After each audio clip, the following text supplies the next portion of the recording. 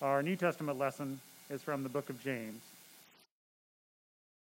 verses 19 through 25. Know this, my beloved brothers, let every person be quick to hear, slow to speak, slow to anger. For the anger of man does not produce the righteousness of God. Therefore put away all filthiness and rampant wickedness, and receive with meekness the implanted word, which is able to save your souls. But be doers of the word, and not hearers only, deceiving yourselves. For if anyone is a hearer of the word and not a doer, he is like a man who looks intently at his natural face in a mirror. For he looks at himself and goes away, and at once forgets what he was like. But the one who looks into the perfect law, the law of liberty, and perseveres, being no hearer who forgets, but a doer who acts, he will be blessed in his doing. This is the word of the Lord. Thanks be to God.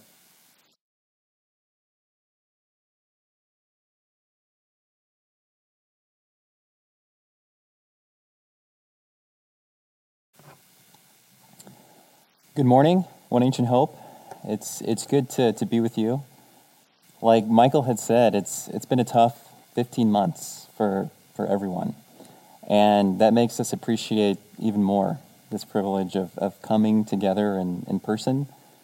And it makes us look longingly forward to those times where we'll be able to gather again as the people of God here in one place. And towards that end, if I have not had a chance to meet you yet, I'll be here after the service. Please do come and introduce yourself. And if you're new, I'm new too. And there's a good chance that I'm much newer than you are. So we can connect on that. And of course, it's God himself that brings us together here as a church. So before we start, let's come before him in prayer. God our Father, we thank you for who you are. We thank you for your word. We thank you, Lord, that your word both creates and crafts the church, creates and crafts the people of God.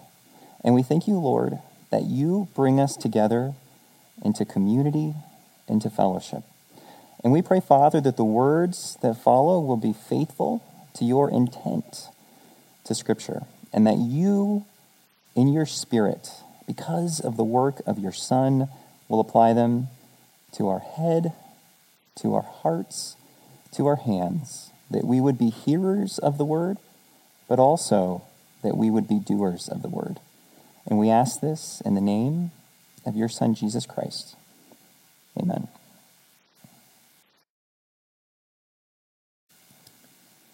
Well, we are socialized into life by acquiring a language or languages. From day one, we're being inducted into languages and all of the meanings and the practices therein. The philosopher of language, Ludwig Wittgenstein, once said, "To imagine a language means to imagine a form of life." That when we think of a language, it's naturally interwoven with a life, with our meanings, with all the things that we do. And that means that we start the world primarily as hearers. It's the basic disposition of the human from our very beginnings to hear. And this goes both for audible languages and sign languages. So when I say hear, I mean all of the different ways that we receive the words of another. For as we acquire a language, we are opened up to a rich world of linguistic meaning. However, at a certain age, we start to lose this disposition. We don't hear and listen quite so easily. All you have to do is look at the public sphere, the public square, and you'll hear many, many voices simply speaking past one another. And the louder the voices speak, the less the ears tend to listen.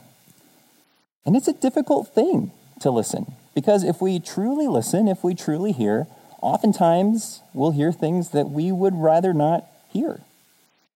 listening can be an uncomfortable and a painful process because listening and the words that we hear might cut against our understandings of ourselves and the ways that we view the world. But this kind of listening, this kind of hearing is exactly what James calls us to in this passage. And this makes sense because if the church community is going to be a community that flourishes, then we really need to listen and to hear one another. But James goes even further. He calls us back to a deeper listening still, one that actually serves to undergird all of our listening and hearing of one another. He brings us back to the Word of God. And this Word is both difficult and delightful to hear. That is, the Word of God takes us both lower and higher than any human word. It discloses a world with depths and with heights that reach far above and far below the daily concerns that we're prone to inhabit. It's the hardest word to hear, but received with humility, it's also the most hopeful word that we can hear. And towards that end, James draws our attention to two important words that God speaks to us. The first is the perfect law of liberty, and the second is the implanted word which is able to save your souls. And let's look at each in turn. We're going to start with the perfect law of liberty. And this is going to help us orient ourselves to the entire passage. And granted, it appears in the middle of the passage that we were looking at today, but it actually undergirds everything that James has to say. It's going to serve as the backdrop of what he's telling his audience. And therefore, it's very important that we get this right, that we understand what does James mean by the perfect law of liberty. Well, to begin with, we've seen this word perfect before. In James 1:4, he tells us his intention for his audience, that they would be perfect and complete and lacking in nothing. And in our first sermon in the series, we talked about that word for perfect, teleos. And it's the adjective form of the noun telos. And of course, telos is a word that we've taken directly from Greek. We can speak of a thing's telos, we can speak of a thing's end, its ultimate purpose, its consummation. And so when James here speaks of perfection, like before, he speaks of us becoming everything that God intends us to be, of the human coming to full maturation, full fruition, full flourishing. Again, we've been going over and over again Psalm 1. We are to be like the tree that reaches the maturation that's planted along the streams of water and bears fruit in due season. And so when we look into the perfect law, it makes sense that we see a life of flourishing, a life of wisdom, a life of living rightly before God with others in the created order. But James also describes it as a law of liberty. And here it's very important to understand what James is and is not saying. He's not putting forward a modern idea of freedom. When we tend to think of freedom, we think of a lack of coercion, the lack of someone else imposing their will upon us and making us do what we don't want to do. That's very important, and that's a necessary human right, but that particular understanding is not what James is getting at here. So we really have to understand, what is he saying? He is not primarily speaking of a freedom from. This isn't a freedom from some bad thing, like a freedom from coercion. This is a positive view. This is a freedom for something. And in particular, the Greek word that James uses here, eleutheria, has a rich meaning in its contemporary context. As one philosopher, D.C. Schindler, says of this word, as it was understood in the ancient world, quote, it represents the full flourishing of a nature. If we think of Psalm 1 again, it's the freedom for the tree to produce and to bear fruit. It's interesting, Schindler even goes on to say that this notion communicates, quote, the notion of perfection or completion. Interestingly, Schindler doesn't interact with James at all, But recall that again in James 1:4, James tells us that we should be perfect and complete, lacking in nothing. And this kind of freedom is what James has in mind. It's a freedom that is a kind of perfection, the freedom to reach a kind of maturation. Not a freedom from some bad thing, but a freedom for, the freedom to become what God intends the human being to become. So then, what is this perfect law of freedom? Well, it's the Old Testament law, the law that the psalmist delights in Psalm 1, the law that's summarized in the Ten Commandments that teaches us how to fully love God, to love God with all of our heart, soul, mind, and strength, and to love our neighbor as ourselves. But if this law is a means of our freedom and perfection, why would James warn us against anger? Why would we have an anger that keeps us from listening to it? Why would we have an anger that stops this perfect law of liberty from producing the righteousness of God within us? Well, there's two important reasons why this law can be hard to hear, why it makes us angry and makes us want to plug our ears.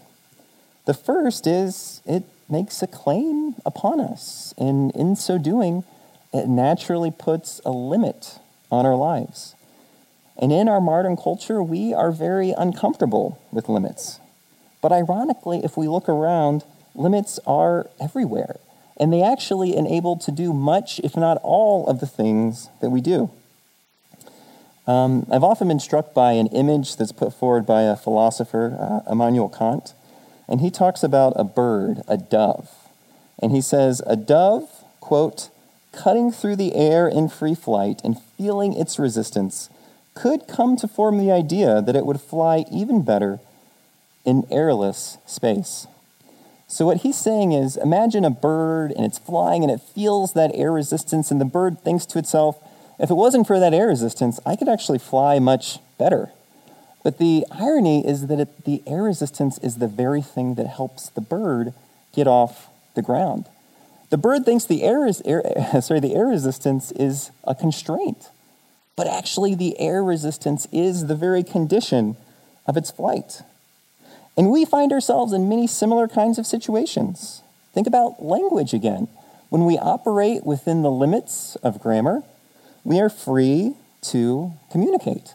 When we operate within the limits of music theory, we are free to compose the most complex and beautiful musical scores.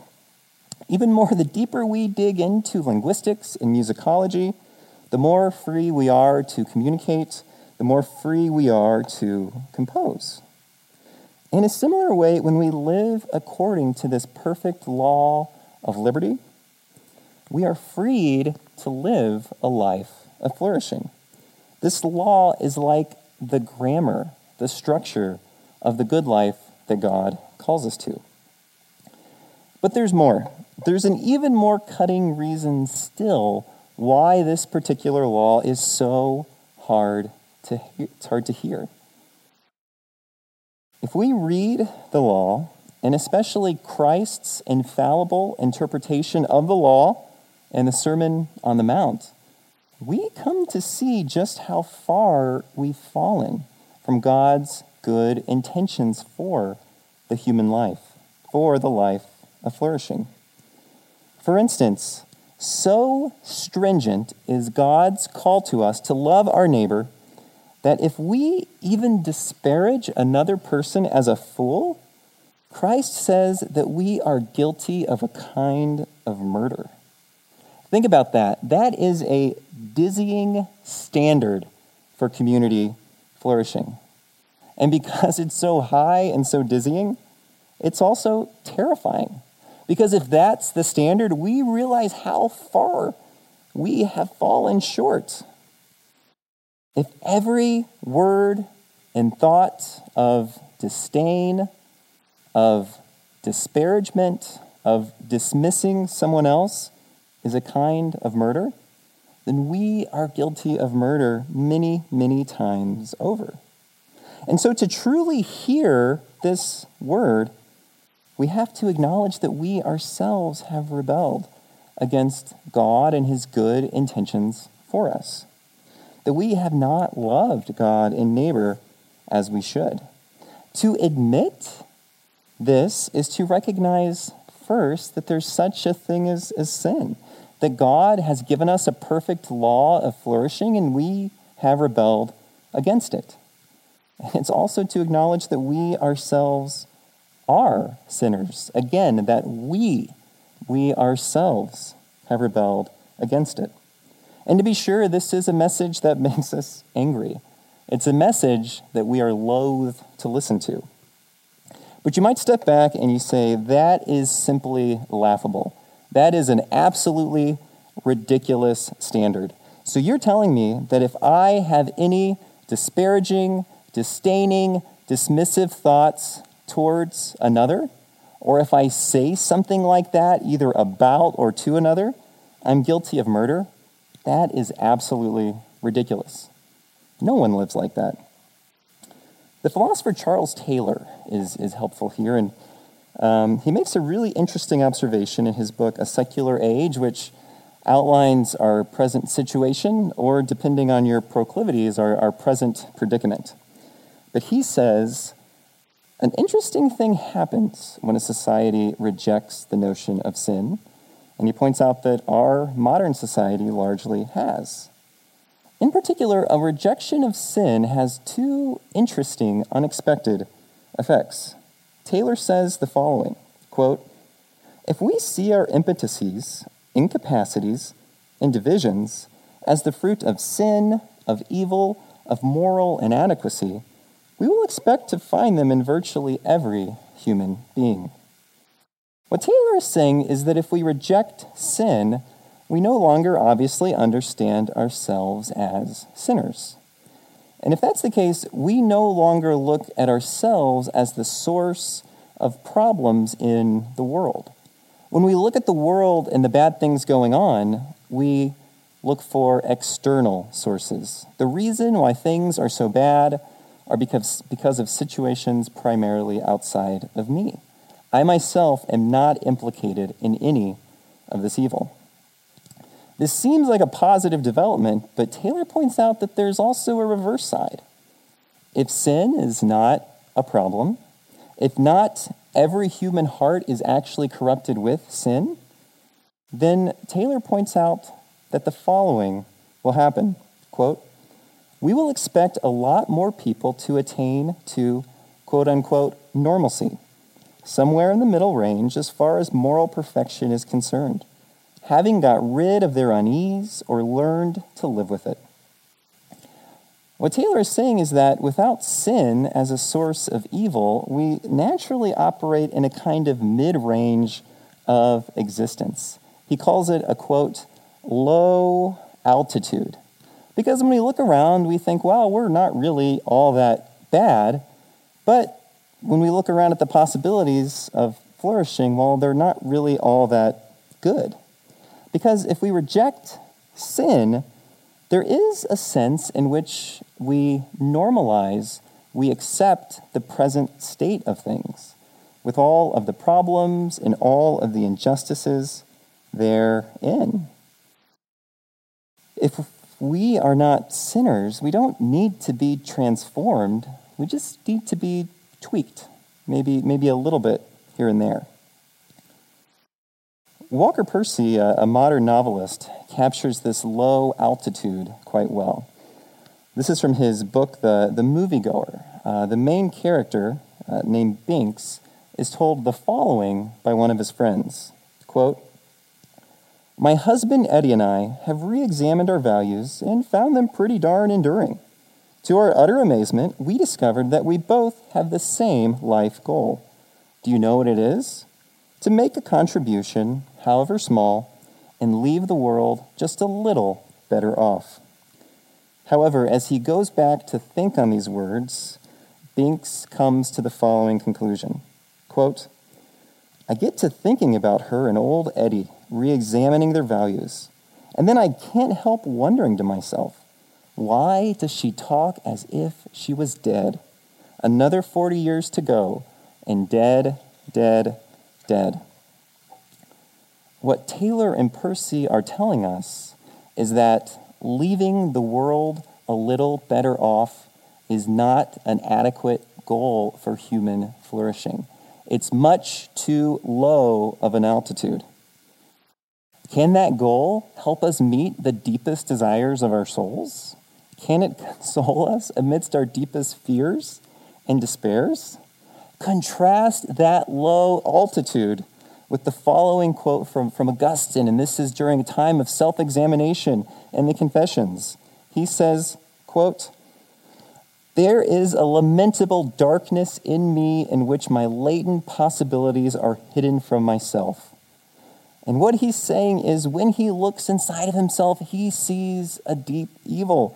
And even more, this evil is worse than he thinks. He acknowledges that there is such a thing as sin, and he is a sinner. And these are not the words of a serial killer. These are the words of perhaps the greatest theologian in Christian history. So Augustine takes us low. He takes us much, much lower than our modern malaise, much lower than our low altitude.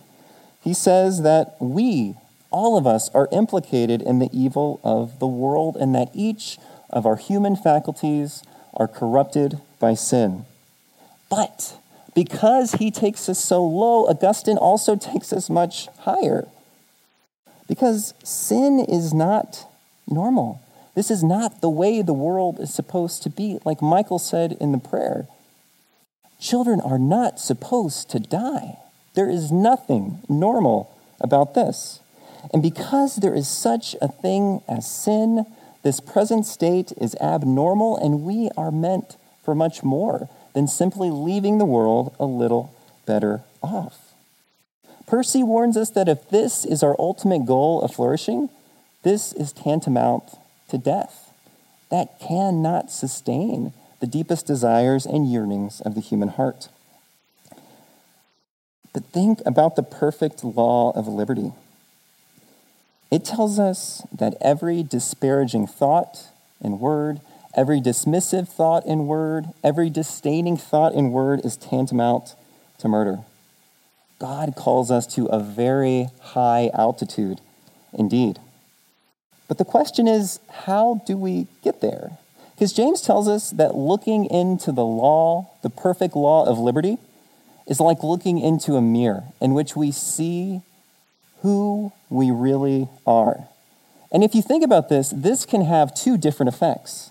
One, we come to see how far we have fallen from God's perfection of flourishing. We see how guilty we are before this good and gracious God. But we can also see something else. We can see who and what God is committed to forming us into, the kind of community that God is committed to make the church into. So the key question there is, how do we move from that first effect of condemnation and guilt to that second effect of promise of who and what God will make us? That is, if we look into the perfect law of liberty, how can we find anything other than condemnation? How can we actually learn to delight in this law, as does the writer of Psalm 1? And that brings us to our second and final point, the implanted word which is able to save your souls. James calls it the implanted word. Again, he's using agricultural imagery, images of farming, of seeds, of planting. And that's important to point out because again and again, agricultural images are going to form the backdrop of James's letter. But what is this implanted word? Well, if we think of the notion of implanted, two things come to mind. The first is if something is implanted, it comes from outside of us. It comes from a source that's not ourself. But if it's implanted, it's also the case that in some ways it's natural to us. Our souls, ourselves, are the natural soil in which it grows. So to say it's implanted is interesting because it tells us it's both alien to us, it comes from outside, but it's also natural to us. It naturally grows and develops our souls. But what does it mean for something to come from outside? Well, the first is that It's something that by our own efforts, by merely looking inside, we would have no inkling of this. And this is important because there's a sense in which the perfect law of liberty actually does come from inside. To be sure, without Scripture, we would not know how stringent this law is. We wouldn't know what heights of morality, what kinds of ethical standards God calls us to. But at the same time, no one can escape ethics. We may not believe that every disparaging, disdaining, dismissive word is murder, but in our hearts, we all know that murder is wrong.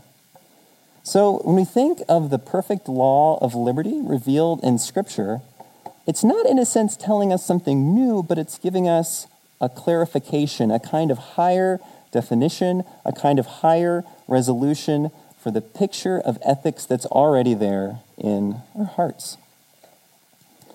But the implanted word isn't like that.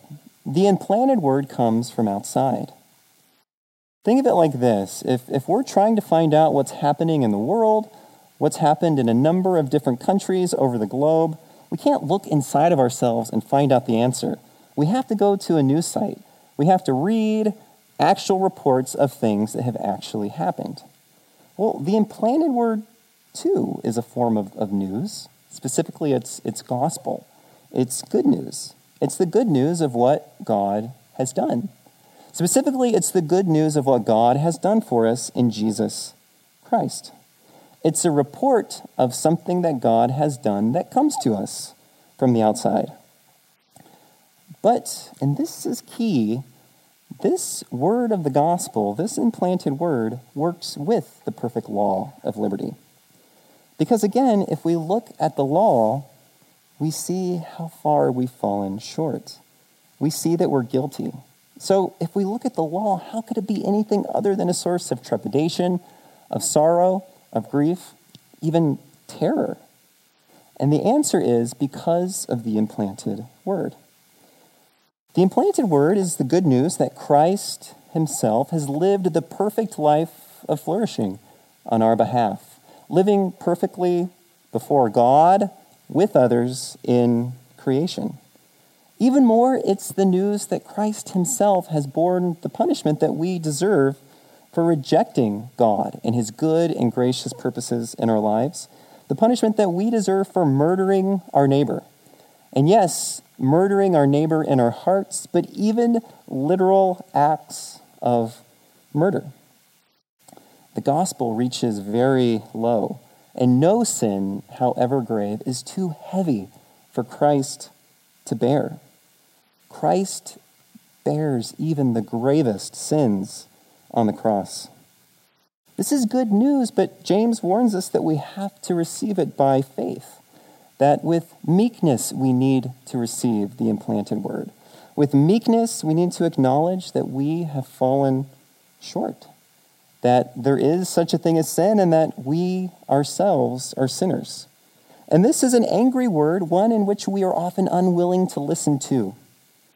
Yet, to relinquish this anger, to admit that this is true, is to receive the very righteousness of Christ. It is to no longer be condemned because Christ himself has carried out the demands of this perfect law. And so, as Christians, when we look into the law, we are convicted and pushed to repentance, but we are not condemned, for Christ himself has borne all of our condemnation. We're like children who are lovingly corrected by parents. For as a parent, when you correct a child, it's not that the obedience produced makes you love the child. That is not proper parenthood, but rather you correct the child because you love them. You know what's best for them. And you realize that obedience here will lead them into a life of flourishing. The obedience does not produce the love. The love produces the correction that leads to obedience. But there's more about this word because it also tells us that Christ was also raised, that he was raised to new life and ascends to the Father.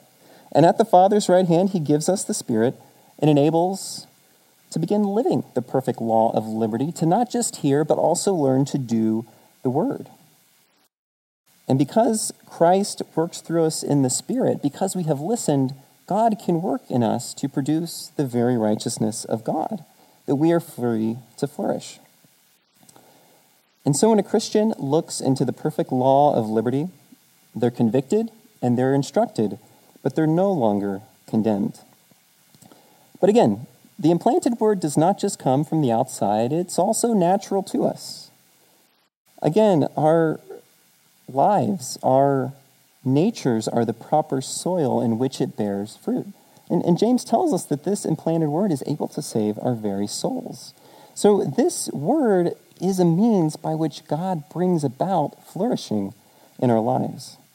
The Christian tradition has long affirmed the truth that grace perfects nature. What that means is that God's work through Christ just is the means by which God brings us to the completion and to the perfection that he intends for the human life.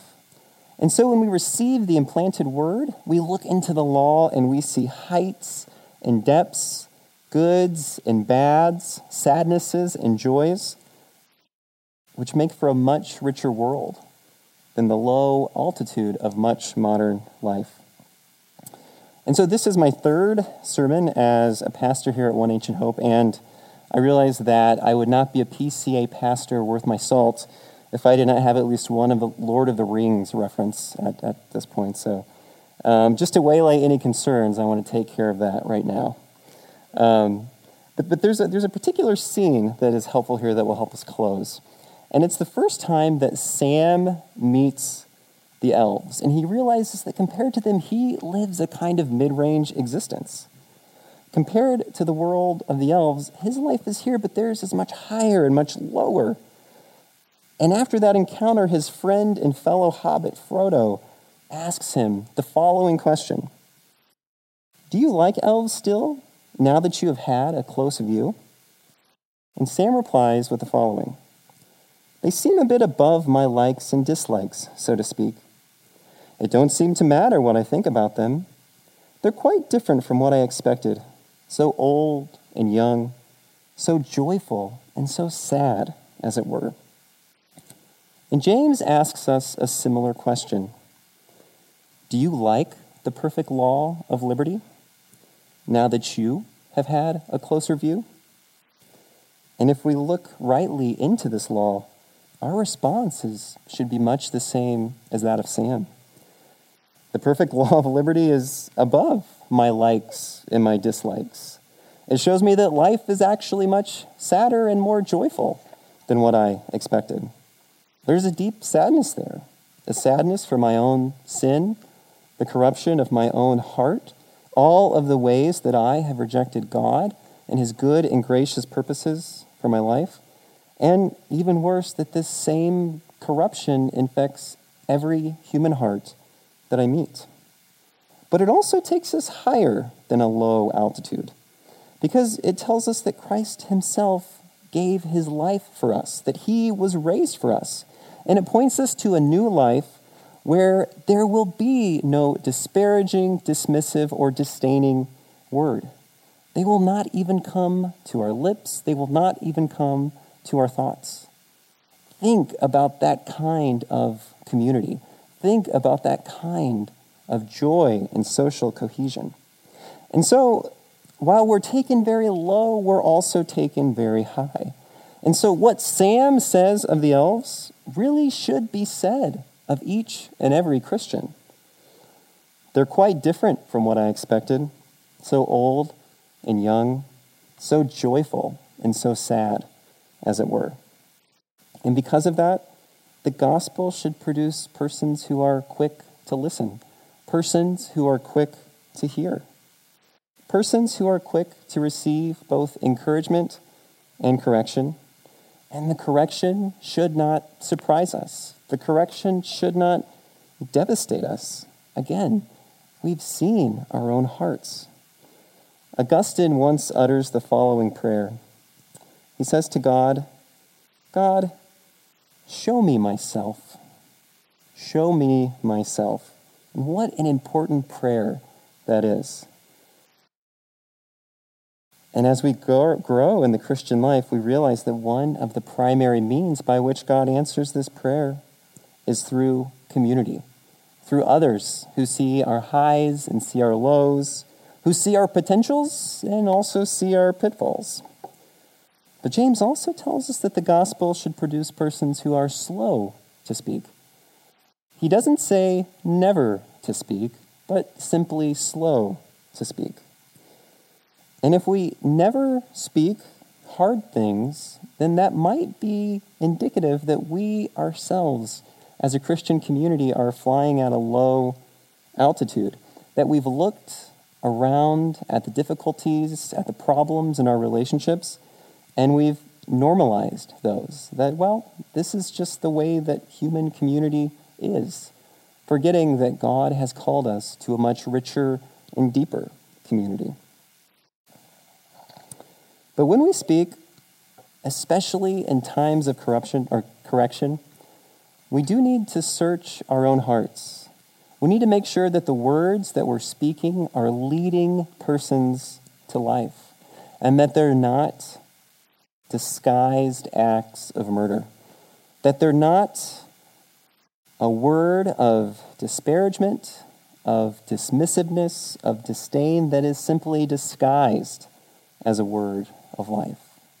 We need to be searching our hearts that we would lead others into the path of flourishing. For God himself has given us his implanted word, the gospel, the very word of life. And because he has done so, let us follow suit and speak words of life, words of flourishing to those around us. Let us pray. God our Father, we thank you that you have given us the perfect law of liberty. And we thank you, Lord, that it is not a terror, but it is a promise of what you will make us. And it's a promise because of your gospel, because of what you have done for us in Jesus Christ.